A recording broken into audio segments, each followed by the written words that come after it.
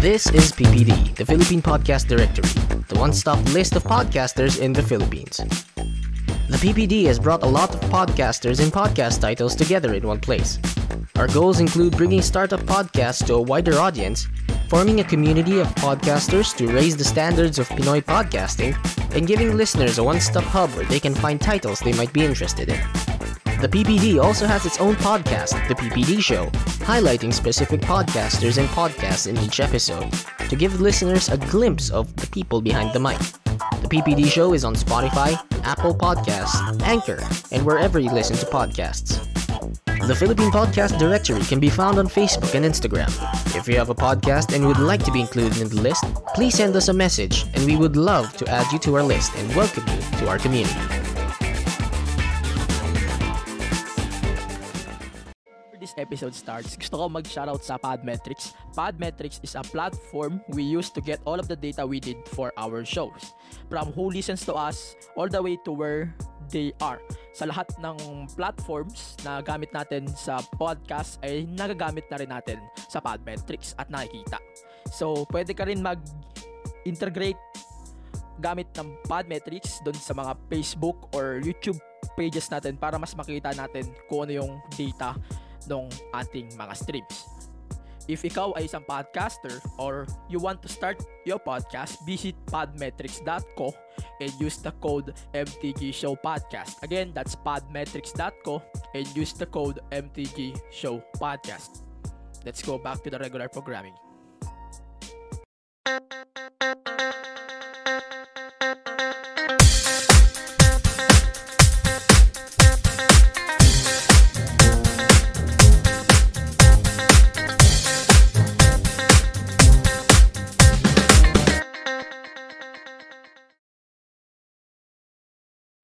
Welcome to the Unfiltered Tagalog Wrestling Podcast. Every week, this is the MTG Show Podcast. So, today on the podcast, I want to give my thoughts on the Thunderdome since muntikan na ako makapasok sa Thunderdome. Actually, nakapag-sign ako for Thunderdome. But the problem here is walang dumadating sa akin ni isang email o ni isang link. So, ganito yan eh. If you want to start, kung gusto nyo maging part ng Thunderdome, dapat hindi kayo nagre-register doon sa may, alam mo yung pagkapindot mo ng link, may nalalabas na connected parang browser sa Facebook. Huwag nyo gagawin yun, guys. Instead, mag-register kayo i-direct nyo yung browser nyo sa Google Chrome. Mas madali yun. If you're using Android, Google Chrome agad kayo. And then, pagka Apple naman kayo, diretso na kayo doon sa Safari. Pero, ang nakikita ko kasing problema, nakapag-register ako, tama naman ang email ko, but, walang binibigay na instruction sa akin ang WWE. Instruction na, ayan, sir, please wait for the link and then, pwede na kayo manood. Ganon, parang ganon. But, wala akong nakikita eh. Supposed to be na meron, di ba? Dapat meron yun dahil nag-register nga ako. Dapat nga after pa lang ng pagre-register ko, dapat meron na akong link. Kung tutusin, dapat meron na akong link pagka-register ko pa lang. But ang problema, pagka-register ko pa lang, wala na akong link. Tapos, kinabukasan sa Raw, wala pa rin akong link. So, parang ang nangyari, na-waste yung 3 hours of waiting ko. Halos 2 days of waiting. So, ano itong making disappointment na to? Ano to? Namimili ba ang WWE? Namimili ba sila?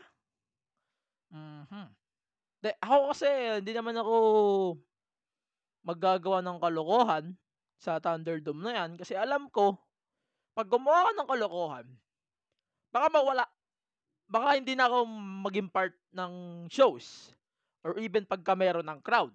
Baka gano'n ang mangyayaring sanction.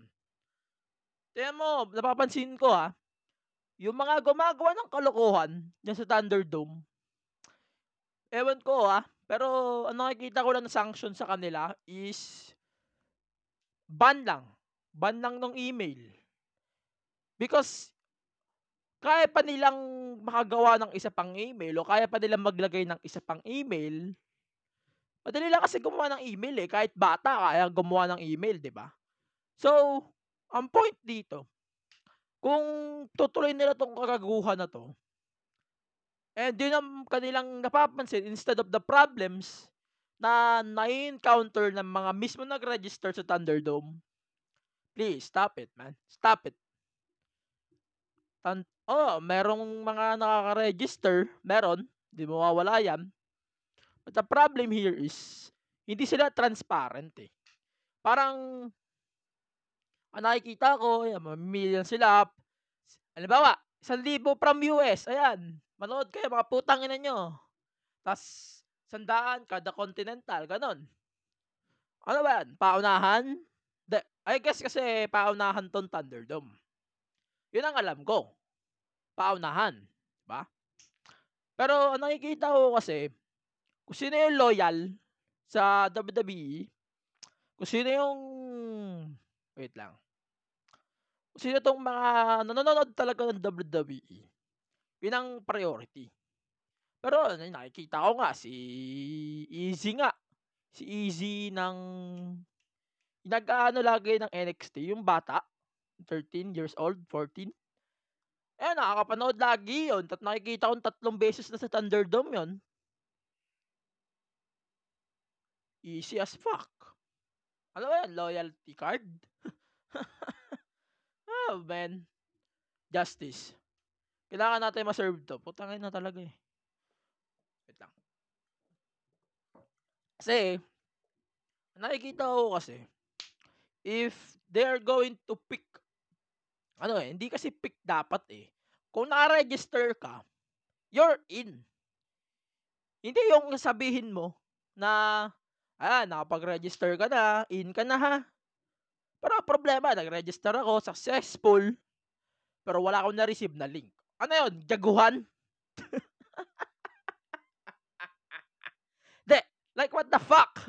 Nagantay ako 2 days, 2 days for the link. Immediately, nung inaantay ko yung link, sabi ko, god damn. Akala ko mabilis lang talaga dumating yung link Akala ko talaga. Pero anong nangyayari? No way. Walang dumating na link, ewan ko sa iba ganito din. Sa iba kasi nakikita ko may link, oo, pero napakatagal mag-loading. Partida, malakas ang internet sa US, malakas ang internet sa ibang bansa. And still, ganito yung response. What the fuck? What the fuck? Ano? Lokohan? Kasi, if ganito lang yung treatment, ganito kasi yan Sabihin natin, mabilis ang internet ko. At nakapag-register ako ng successful sa Thunderdome. At as long as di ako naka-receive ng email, wala ring sense. 'Di ba? Kasi yung iba nakakalusot niya, mga gagawa lang ng kalokohan sa dome, nakakalusot. Kasi they can do anything Pwede silang magbaboy ng pangalan ng person, pwede nilang babuyin yung email. As long as active email yon, they can do. Right? Pwede nilang, halimbawa, mag-i-insert ka na lang ng ang pangalan. Halimbawa, Angelo GGG. O gagong-gago ka na ba? Ayan, nakalagay doon. As long as active yung email na nilagay mo at nag-successful ka, in. Ganon. Pero ang nangyayari kasi, active yung email ko, wala pa rin ako nare-receive. Kasi, ewan ko ba, di ko man pwede sabihin politics eh. Kasi, iba ang politics. Iba na yan. Yung kumbaga, ayan, malakas ka sa amin, malakas ka sa WWE, ayan, makakapasok ka na. May link ka sa amin. Eh, iba ang politics eh. Pag sinabi mo kasing politics, sa wrestling, ayan, iba kasi eh. Ayan, halimbawa, ayan, black man yan. Putang ina, wag niyo ipasok yan. Ganon, parang ganon eh. Parang ganon yung treatment eh. Tingnan mo, ewan ko, but, de, boycott me whatever you want. Pero, yun ang observations ko eh. Opinion ko, syempre. Opinions is still opinions. So, don't hate me when your EDRC, wait lang, putang ina, nag-iisip kasi ako eh, 'di ba? Pagka yung mga pinaggagawa nyo is hindi naman ka-toleratable o hindi ka-tolerate, wag niyo namang bigyan ng ano, wag niyong sabihin, oo, hayaan mo na yan, hayaan mo na, wala akong pake diyan. Parang hindi mo tino-tolerate mo kasi yung mali eh. Kaya maraming gantong nangyayari na una yung boycott, tas yung Chris Benoit, and then yung mga susulpot na like what the fuck? Seriously. Ano 'to? Sinisira niyo sarili niyong jokes? Sinisira niyo yung sarili niyong ano, promo stuff? Sinisira niyo, gano'n? Hindi, kung ganito lang din, wag niyo nang tuloy 'tong kalokohan na 'to. Kasi if ever na mangyayari nga, eh, bahala na kayo sa buhay niyo. Eh, gano'n din naman ang politics sa wrestling, eh.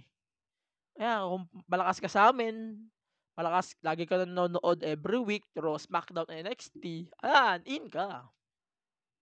Pero parang nakikita kasi nila, ayan, malakas ka sa'min, nakakapanood ka na lang basta pakita mo na lang sa'min yung ano, ha, patunay mo nanonood ka talaga lagi, Pero sabi ko sa inyo, theory ko lang 'to at saka opinion ko lang siyempre. Hindi 'to reality, ha. Baka sa iba kasi, ayan, nakapanood naman kami kahit papaano, ano yung mga pinagsasabi mo, 'di ba? Theory lang 'to tol, theory, opinion. Hindi ko i-rant 'to if hindi naman ako makakapasok, eh. Hindi talaga ako nakapasok. So, ginawa ko 'to for that. So, sasabihin ko sa inyo, kung ayaw niyo sa'kin na kung ayaw niyo sa points na 'to, sa system na 'to, well, fuck it. Manood ka sa AEW, magbuwis ka ng buhay mo. If you don't want to waste your life, kung ayaw mong magbuwis ng buhay diyan sa US, manood ka ng Dynamite sa US. Ayan, at least totoong crowd, oo. Pero ang problema, magbubuwis ka talaga diyan. Bubuwis mo yung buhay mo, ibubuwis mo yung sarili mo, at syempre magbubuwis ka rin ng pera mo.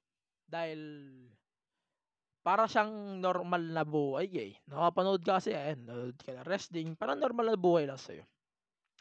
Eh, ito kasi sa ThunderDome, para kang nanonood ng Zoom. Tapos, ang ano kasi dito, kalakaran, merong magbibigay sa'yo ng cues sa taga WWE, plus napakahigpit nila, eh. 'Pag may signs ka, iba-block kaagad nila. 'Pag meron kang inappropriate stuff, iba-block kaagad nila. Eh, itong mga untolerable stuff kagaya nitong mga Fire Velvet and Dream, block lang ang ginagawa nila, hindi nila inaano yung cellphone. Puwede nila ma-trace yung MAC address ng cellphone or ng computer. Puwede nilang gawin yun, puwede nilang i-trace yun para ayan, i-block nila yung user or yung device sa ThunderDome. Kasi ang nakikita natin, 'pag ikaw yung na-block sa isang account, Puwede ka pang gumawa ng isa pang account. Kasi madali lang gumawa ng Google, eh, or even Yahoo, 'di ba? Kasi kahit sabihin mo, ayan, nanggago na ako sa WWE, nanggago ako, example, ginamit ko yung isa kong email and suddenly nakita niyo ulit ako sa isa pang email, different email ko na, hindi naman ako nanggago dun, pero sa isa nanggago ako. Eh, gano'n pa rin, eh. Parang lokohan lang, eh. Dapat kung gumawa ng kalokohan yung isang violator, dapat ipa-block nila yung device para maka-access sa ThunderDome, para magtanda talaga. Gano'n, gano'n lang kasimple.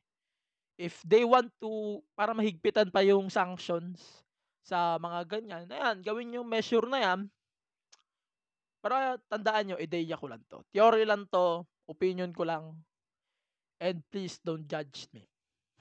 Kasi experience 'yun, eh, experience kasi 'yun, eh. So, according naman sa mga kakilala natin from WWE PHC and sa ibang members ng Wrestling Podcast, ayan, hello pala kina Stancy, ayan. So, yung concept kasi ng Thunderdome is para kang virtual crowd interaction and pwede ka rin makahingi ng shoutouts at the same time habang commercial break. Para kang nasa school na sasawayin ka nila if hindi tolerable yung ginawa mo or even ayan, 'pag hindi maayos yung earphones mo or 'di maayos yung get up mo or yung ano mo, sisitahin ka nila, warning or ban. Hmm, even nga pagkain bawal ata sa Thunderdome, 'di ba? So, eto na lang sa'kin, I want to give my conclusion na lang muna. Manonood pa rin ako ng iba pang Thunderdome shows, pero ayoko nasa main shows. Uunahan ko na ang pay-per-views. Siguro COC 'yan, September 27. Sana makapanood ako dun. And 'pag nakapanood ako dun natin titignan kung maayos ba talaga o lokohan lang talaga. Kung hindi pa rin nagbago 'tong sinasabi ko dito sa review, baka mabago dun. Bubuwis ko pa rin ang sarili ko, manonood pa rin ako sa Thunderdome. Mag-a-attempt pa rin ako ng post. Mag-a-attempt ako para makapasok sa Thunderdome. And siguro